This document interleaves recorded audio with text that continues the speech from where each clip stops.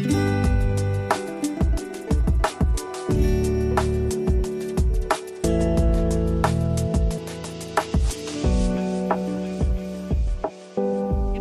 are times in our lives when we are tempted, isn't there?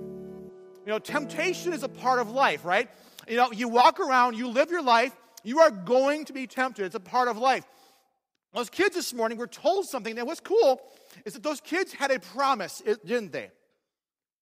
They had a promise that if they were able to say no just long enough, that say no, they were going to get another marshmallow later on. That's a promise. That was a cool thing. The problem is the object of their desire was staring at them right in the face, wasn't it? It was right there. It was those kids, it was almost impossible for them to say no, right? Why? Because it's right there. It's so easy for us to say, well, hold on. Done. Okay, good. It's so easy for us to look at those kids and say, well, they're kids, that's cute, that whatever else. But, our issues and our things get a little more complicated, but the reality and the truth behind that is the same thing for us as it is for them, isn't it? It's hard for us to turn and walk away from temptation when it's in our face and we're stuck with that. Sometimes the object of your desire, when it's right in front of you, it's so easy to give into because it entices us away because, man, it's right there. That, again, so easily and so well depicts, I want to talk about this morning, but before I do, I've been talking through the Lord's Prayer for the last few weeks. Now, of course, last week I wasn't here. I was with my grandma's funeral. Thank you for your prayers and your concerns for us. We appreciate that, so I wasn't here last week. But the last few weeks, we've been talking through the Lord's Prayer. We've called the series The Model. We know that the Lord's Prayer, you probably at some time have heard the Lord's Prayer recited, maybe in church, or you see it on a movie or whatever else, and we've seen that, we've heard that talked about, but the power of the Lord's Prayer is not its being recited, it's in its original intention. You see, the disciples heard him pray. They heard Jesus pray, and they said, Lord, teach us how to pray.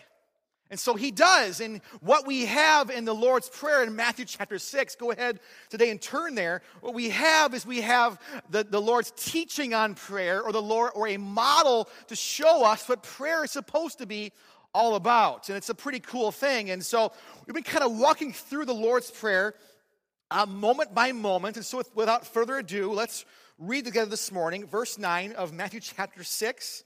And it says this is Jesus talking, this then is how you should pray. Not this is what you should pray. This is how you should pray. This is a model for prayer. Our Father in heaven, hallowed or holy be your name. Your kingdom come, your will be done on earth as it is in heaven. So Lord, before anything else, I want what you want in my life. And then he continues right here in verse 11, give us today our daily bread. We are invited to pray for our needs, but not necessarily for our greeds. And forgive us our debts as we have forgiven our debtors. We are debts and debtors. We need forgiveness and we need to offer forgiveness. We're in both places. And then verse 13, and lead us not into temptation, but deliver us from the evil one. Lead us not into temptation, but deliver us from the evil one. The enemy wants us in one of two ways. He wants us either dejected and depressed, or he wants us prideful and arrogant, right? It's interesting, this message is this week. I've planned to preach this for a while now, and we've had some good things happen in our church in the last few weeks. We've been growing. We've had some great times. It's been cool in my own life and my own leadership of our church. God's began to give me some really good direction as far as moving us forward and moving the needle forward in our church. It's been exciting. Some of you guys know that. Not all of us do. I don't have time to get into it today in detail, but there's some cool things God's doing in our church right now. And add to that, we've been getting some really cool blessings. We've gotten some blessings recently. Someone gave us a bunch of sound equipment. My old church gave us a bunch of sounds we really needed to help our sound system for free this last week. What a cool blessing that was. God's been doing some cool things. And into that comes my last Thursday. Anyone ever have just one of those days where you're just like, that is just crazy? It's one of those days, right? It was not a good day. Thursday, we had just come back from traveling for several days for my grandma's funeral in Michigan. I was tired. I was emotional. We had slept in a different place every night. It was just a crazy, crazy week. We got back. Our van started acting up about halfway home. Come home, discover it's going to not be cheap to fix it. Those kind of things. I get home and the girls are cranky. Things are happening around the house. Some things that I had been planning on. My plans are no longer going to work. Personally, it was just one of those days, all on Thursday. It was a rough day. And then add to that, I discovered that night that I forgot my iPhone cord in a hotel in Michigan. It's just like adding insult to injury. I get home, my phone's dead.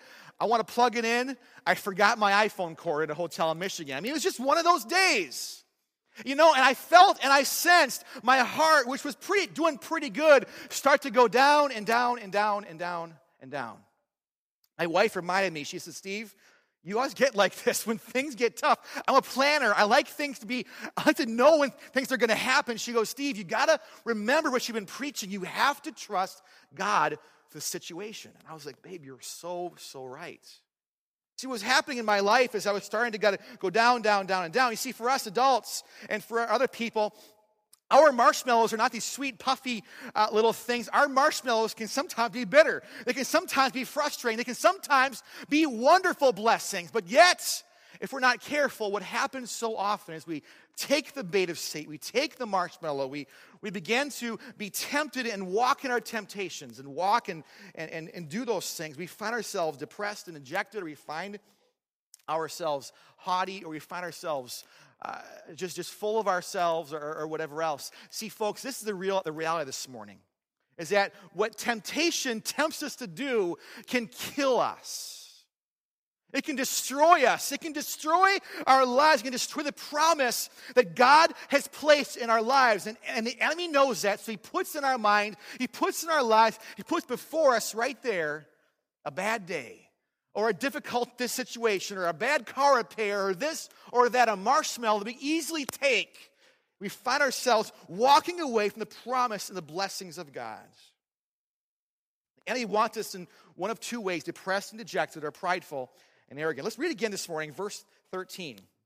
It says, and this is us praying to God, and lead us not into temptation. That's an interesting choice of words, isn't it? Lead us not into temptation. Now, how many of you, be honest this morning, how many of you have actually sat down to think about what that seems to be saying to us? Lord, lead us not into temptation. That's an interesting choice of words. Admit it this morning. If we take that to its logical end of what it seems to be saying at face value, we have to ask the deep theological question, what? Does this mean that I'm supposed to ask God to not lead me into being tempted? Again, think about this thought to its logical end. Does this mean, this is a big question we need to ask this morning, does this mean that God leads his children into temptation? Because if we're supposed to ask him, if we're supposed to say, God, do not do this, and that must mean that God maybe, at least at some level, leads his children into temptation. Is Jesus saying that if I don't pray this prayer, that God will lead me into being tempted? Now, usually when we think of temptation, we think in terms of what? Of bad things, right? Of sin. About 10 years ago, a show was on TV called Temptation Island. Hopefully you never watched it, because I never watched it, but I remember watching TV one night and seeing the commercials for that. I thought, I cannot believe that this is on TV. It's crazy. It's so crazy. I still remember it after all these years. And, the premise of the show was exactly what it sounds like. It was pretty bad. And so temptation, if you see a show like that, turn the channel, run as fast as you can over to watch Wheel of Fortune. It's probably not good, because there's going to be something there that's going to bring temptation. Now, I want to pause for a minute this morning. And, today is Super Bowl Sunday. And, the enemy likes to work in small little ways. And one way, and I want to encourage us today, as we watch the game, I'm going to be watching it, and, go Seahawks. Patriots are going to lose today. But, as you watch that, I want to ask you to be careful of what you're allowing into your eyes, your eye gate today. For instance, you have the halftime show. Man, watch out what's going on there. We have some entertainment, some things that are happening during the halftime show. It's probably going to bring temptation. Be careful there with those things, okay? It's okay to turn it off and go get a snack during halftime, because it is important how we take care of what's going on inside and coming inside of our lives, right? It's important to us. It's valuable to us. The enemy looks for marshmallows to get us to take the bait and to walk away from God's blessing in our lives. Temptation does that. So if I take this scripture, Lord, lead us not into temptation. If I take this to its natural end, is God tempting me to do bad things? And if I don't ask him to stop them, I might just do it. And if I do it, will it be because God led me there? Again, at face value, look at that scripture. Is that what this is saying this morning? Lead us not in temptation. You see, again, temptation is the internal push to do something that's wrong. Now, this is a challenging scripture, isn't it? I'll be honest with you. This week, I sat and I knew I was preaching this week. I sat and I worked and I sat and I thought and I read and I prayed and I processed this scripture a lot this week. It's a challenging scripture because what it seems to be telling us is that God leads us into temptation. So our prayer is to be, God, do not lead us into temptation. Now, if that's true, if that's the way it really is supposed to be, then James missed it by a mile. Look at James chapter 1. We'll go to verse 13 right here, and it says this, and remember, when you are being tempted, do not say, God is tempting me. God is never tempted to do wrong, and he never tempts anyone else. People that are skeptical of the word and of its validity and its truth, they feed on things like this. They will tell you, man, the Bible's full of errors. This right here is a big one. They'll tell you the Bible's not true because things like this exist. Jesus and James are almost like they're on two separate ideas here, right? James says, God is not tempt. He will not lead you to be tempted. Jesus says, Lord, lead us not into temptation. Who's right and who's wrong? We are left with a big, big question right here, aren't we? This morning, the scripture definitely seems to be leading us towards the idea of temptation. Let's continue here. Again, let's read James 1:13. It says, and remember, when you are being tempted, do not say, God's tempting me. God is never tempted to do wrong, and he does not tempt anyone else. So that right there is very clear. God does not tempt us to do evil. Let's continue, verse 14. Temptation comes from our own desires, which entice us and drag us away. Now this has to do, at some point, Jesus is in his prayer, in the Lord's Prayer, is talking about temptation. And how James describes it here is he describes this in kind of a violent way, doesn't he? I mean, entices us and drags us away. When I read that, I think of an old cartoon when you're a kid, and back when they were still good, I think of the cartoons where you got the caveman, and the caveman's got his big old wooden club, right? And he's waiting for his prey. He clubs on the head when it goes by and drags it off. Now, usually that's his girl, right? And so, thankfully, that's not how it works anymore because my wife would never have gone for this. Would not have worked. But you've seen the cartoons. He finds it, he waits in the corner, and then there it is, bam, hits on the head and drags it away off to wherever he needs to go with it.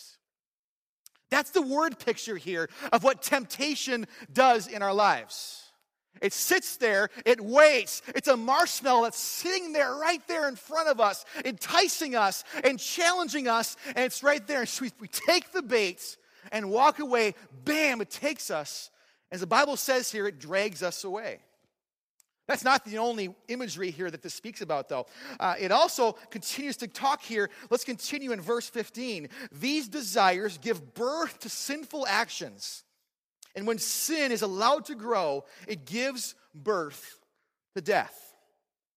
So not only is there the picture of this violent act of popping on the head, there's also the picture of this birth that happens. The birth is not some cute little cooing baby that smells good and all happy and all that kind of stuff. But no, it's a disgusting birth. It is a birth of death in our lives.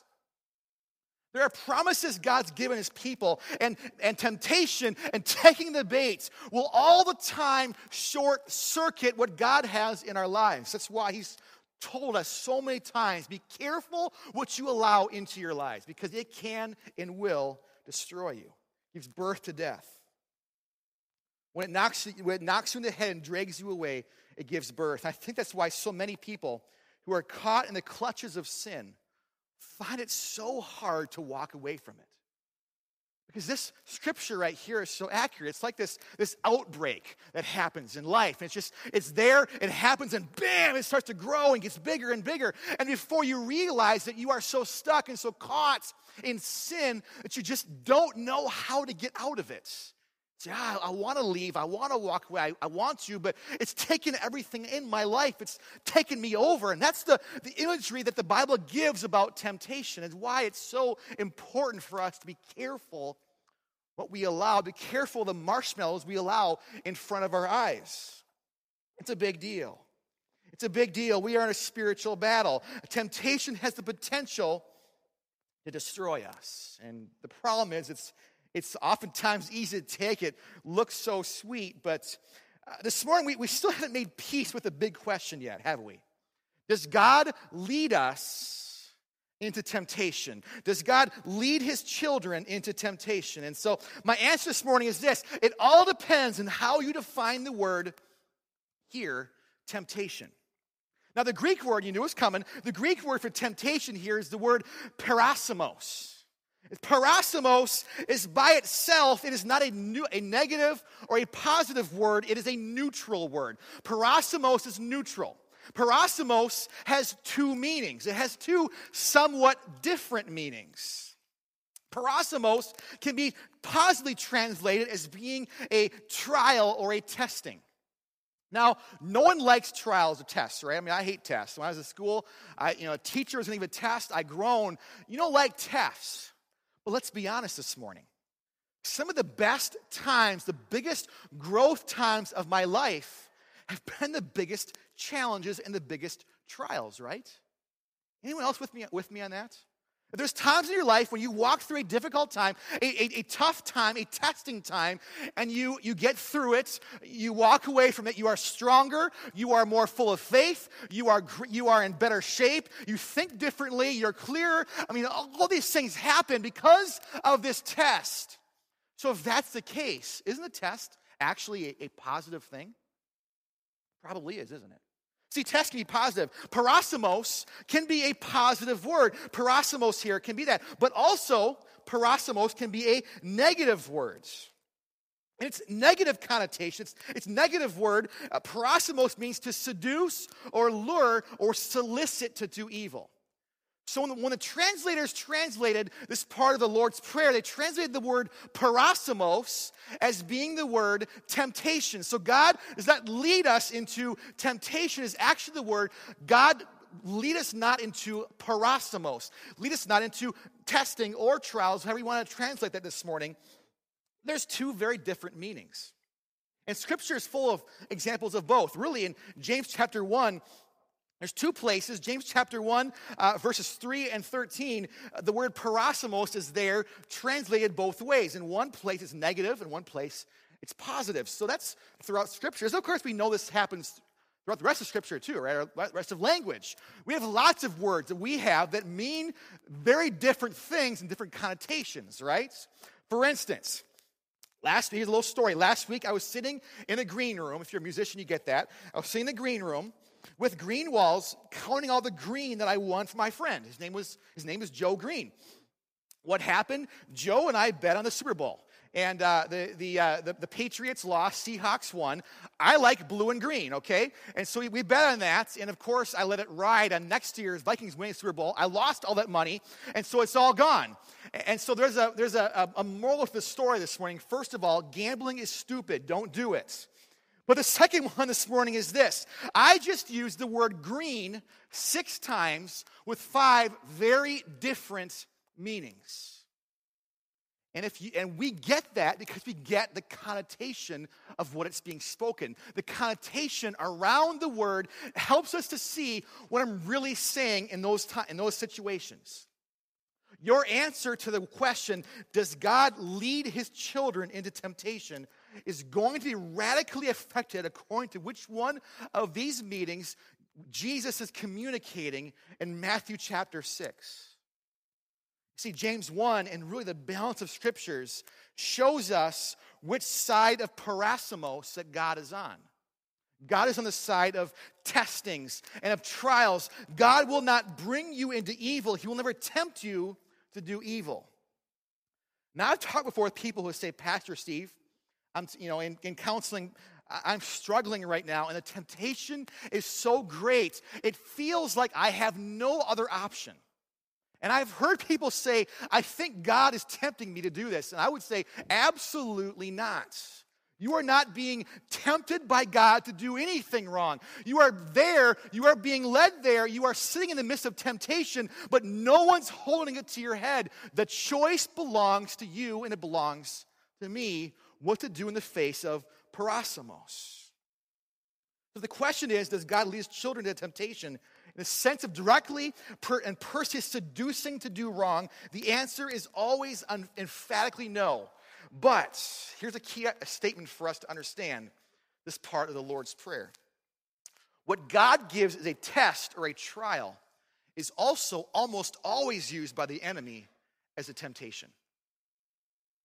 What God uses as a test or a trial is also almost always used by the enemy as a temptation. I found that in my own personal life this week when I was tempted to start being led away by being worried and being frustrated and concerned about all of our financial issues. I felt this test turn into a temptation to stop believing God is able to do what he needs to do in my life.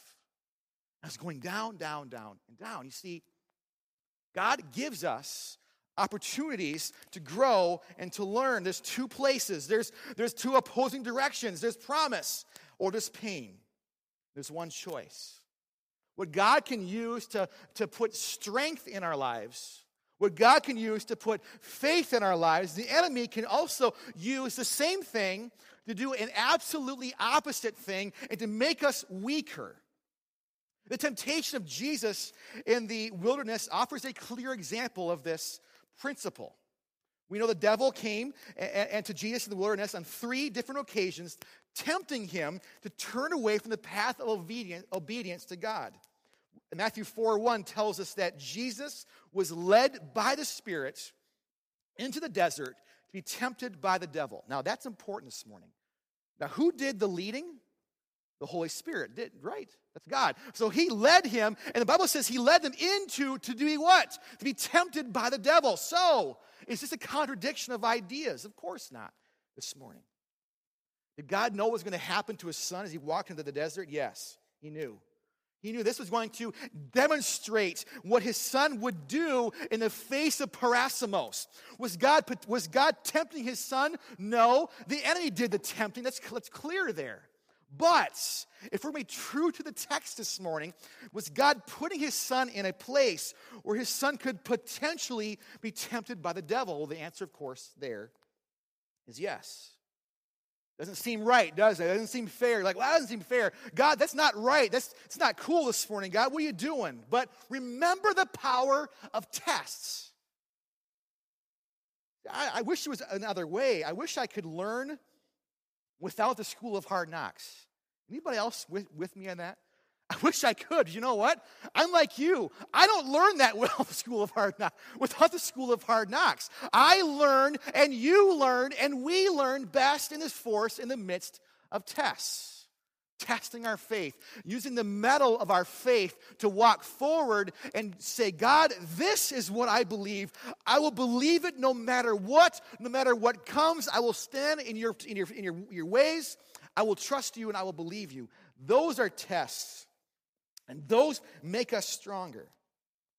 See, at this point, we got to stop and think carefully. God never directly solicits his children to sin or destruction. No way. I don't believe that. Scripture doesn't teach that. It's not him. The Scripture teaches that the enemy is the one that does that.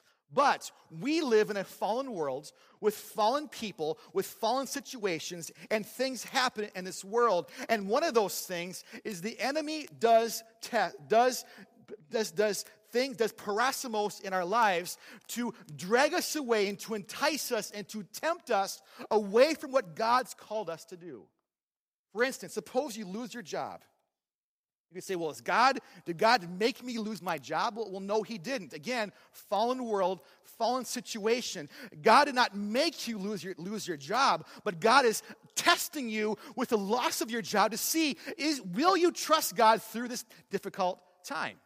That's on one side. That's the parasmos right here. But the enemy can also use this to tempt you and to drag you and to pull you away from what God wants to do in your life. Very possible God may have a better job or a better situation for you. Or it's possible that your job was so good that you were starting to walk away from him and walk away from trust and walk away from faith and walk away from his presence. You were separating yourselves from his blessing. You see, if a blessing becomes a thing that pulls us away from God, is the blessing still a blessing? See, that's the thing this morning, is we got to realize that God knows us intimately and closely and completely. So that in this situation right here, God is giving us an opportunity to come out stronger, better, and healthier. Proverbs 22:1, it's my grandma's favorite verse, was, a good name is better to be chosen than great riches. If that scripture is true this morning, God will do what it takes in our lives to refine us and to challenge us and to make us men and women and people of character. And we come to those by parasmos. And the enemy knows that too and can pull us away as well. It works the other way as well. Suppose you get a good raise or you get a promotion. You get a raise, more money. I mean, life's good. Booyah, we're going to Sizzler to have some dinner tonight. We're excited about this. That also can be a parasmos, right? Because in that situation, parasmos could possibly be a blessing from God where he is teaching you how to be generous and faithful and kind and good with the resources, or that same blessing could pull you away from God's presence and make you more inverted. It can make you more selfish, more prideful. It can blind you to less fortunate.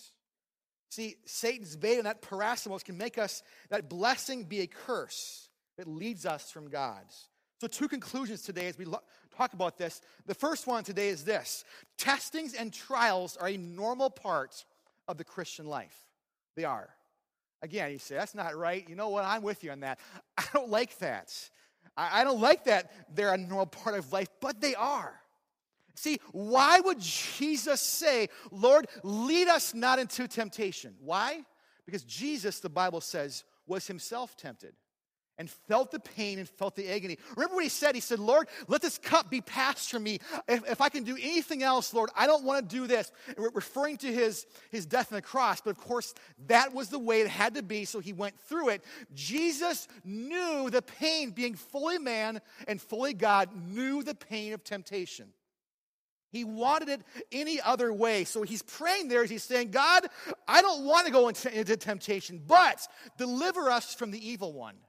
Because so often in our lives, the way we're delivered from evil is we're delivered by walking through and being victorious during parasmos moments. They are part of God's curriculum. They are part of the school of grace. God does not offer a no trials degree program. All of us be tempted and tested in many ways. And the second conclusion today is this: a trial becomes a temptation when we respond wrongly. This message, this thought has caused me to see temptations and trials in my life in a different way. See, I don't see those moments where I'm tempted as just a moment where I'm tempted. I see it as a moment where the future hangs in the balance for me. It's that vital. It's that important. Do I choose God? Do I choose to pass this test? Or do I choose to fail this test and walk away from God? That's really how simple and how graphic and how huge it is. Temptations destroy, trials heal. The way that we separate between those two things is that we make the right decision. We do the wrong thing. We respond to the power of the flesh. We give in. What God means for good, Satan can mean for evil. And again, what's amazing is Jesus gets this. Hebrews 4:15, he was tempted in every way, just as we are, yet was without sin. The King James Version says he was touched with the feeling of our infirmities. Jesus is touched by the weakness of our feeble flesh. To say I feel your pain has become cliche, but in his case it was true. That's why Matthew 6:13 is so great and why Jesus models for us when we pray like this. Pray, Lord, lead us not into temptation, but deliver us from evil. What's he saying this morning? My wife is a fantastic cook. She's a great cook. She is, I'm blessed by her cooking so often. And one of the things she does well is she is a great canner. And every year in the fall, we spend a lot of time in our house picking fruits and vegetables. We process them. We cut them up. We do all kinds of things with these vegetables and fruits. And my wife cans them. We have a huge pantry in our basement of all kinds of good stuff. I mean, I have in my hand here some jalapenos. I'm the only one that eats these in our house because they're pretty hot. I picked them. I picked way too many of them when we were picking fruits this year. And she canned them all for me, and I can't get enough of these things. They're amazing. Now, the thing is this morning is I have some salsa here. I have some strawberry jam she made. I have some pizza sauce. In it by themselves, the vegetables in these jars here would, over the course of a few weeks, would be gone. They would rot and they'd be gone and we'd forget about them and throw them away because that's the laws of nature, right? The law of nature says this will decay in time. However, this was made back in August. And the reality is I could probably have this jar for the next 2 years. It will taste just as good 2 years ago than it does right now. Why? The law of preservation.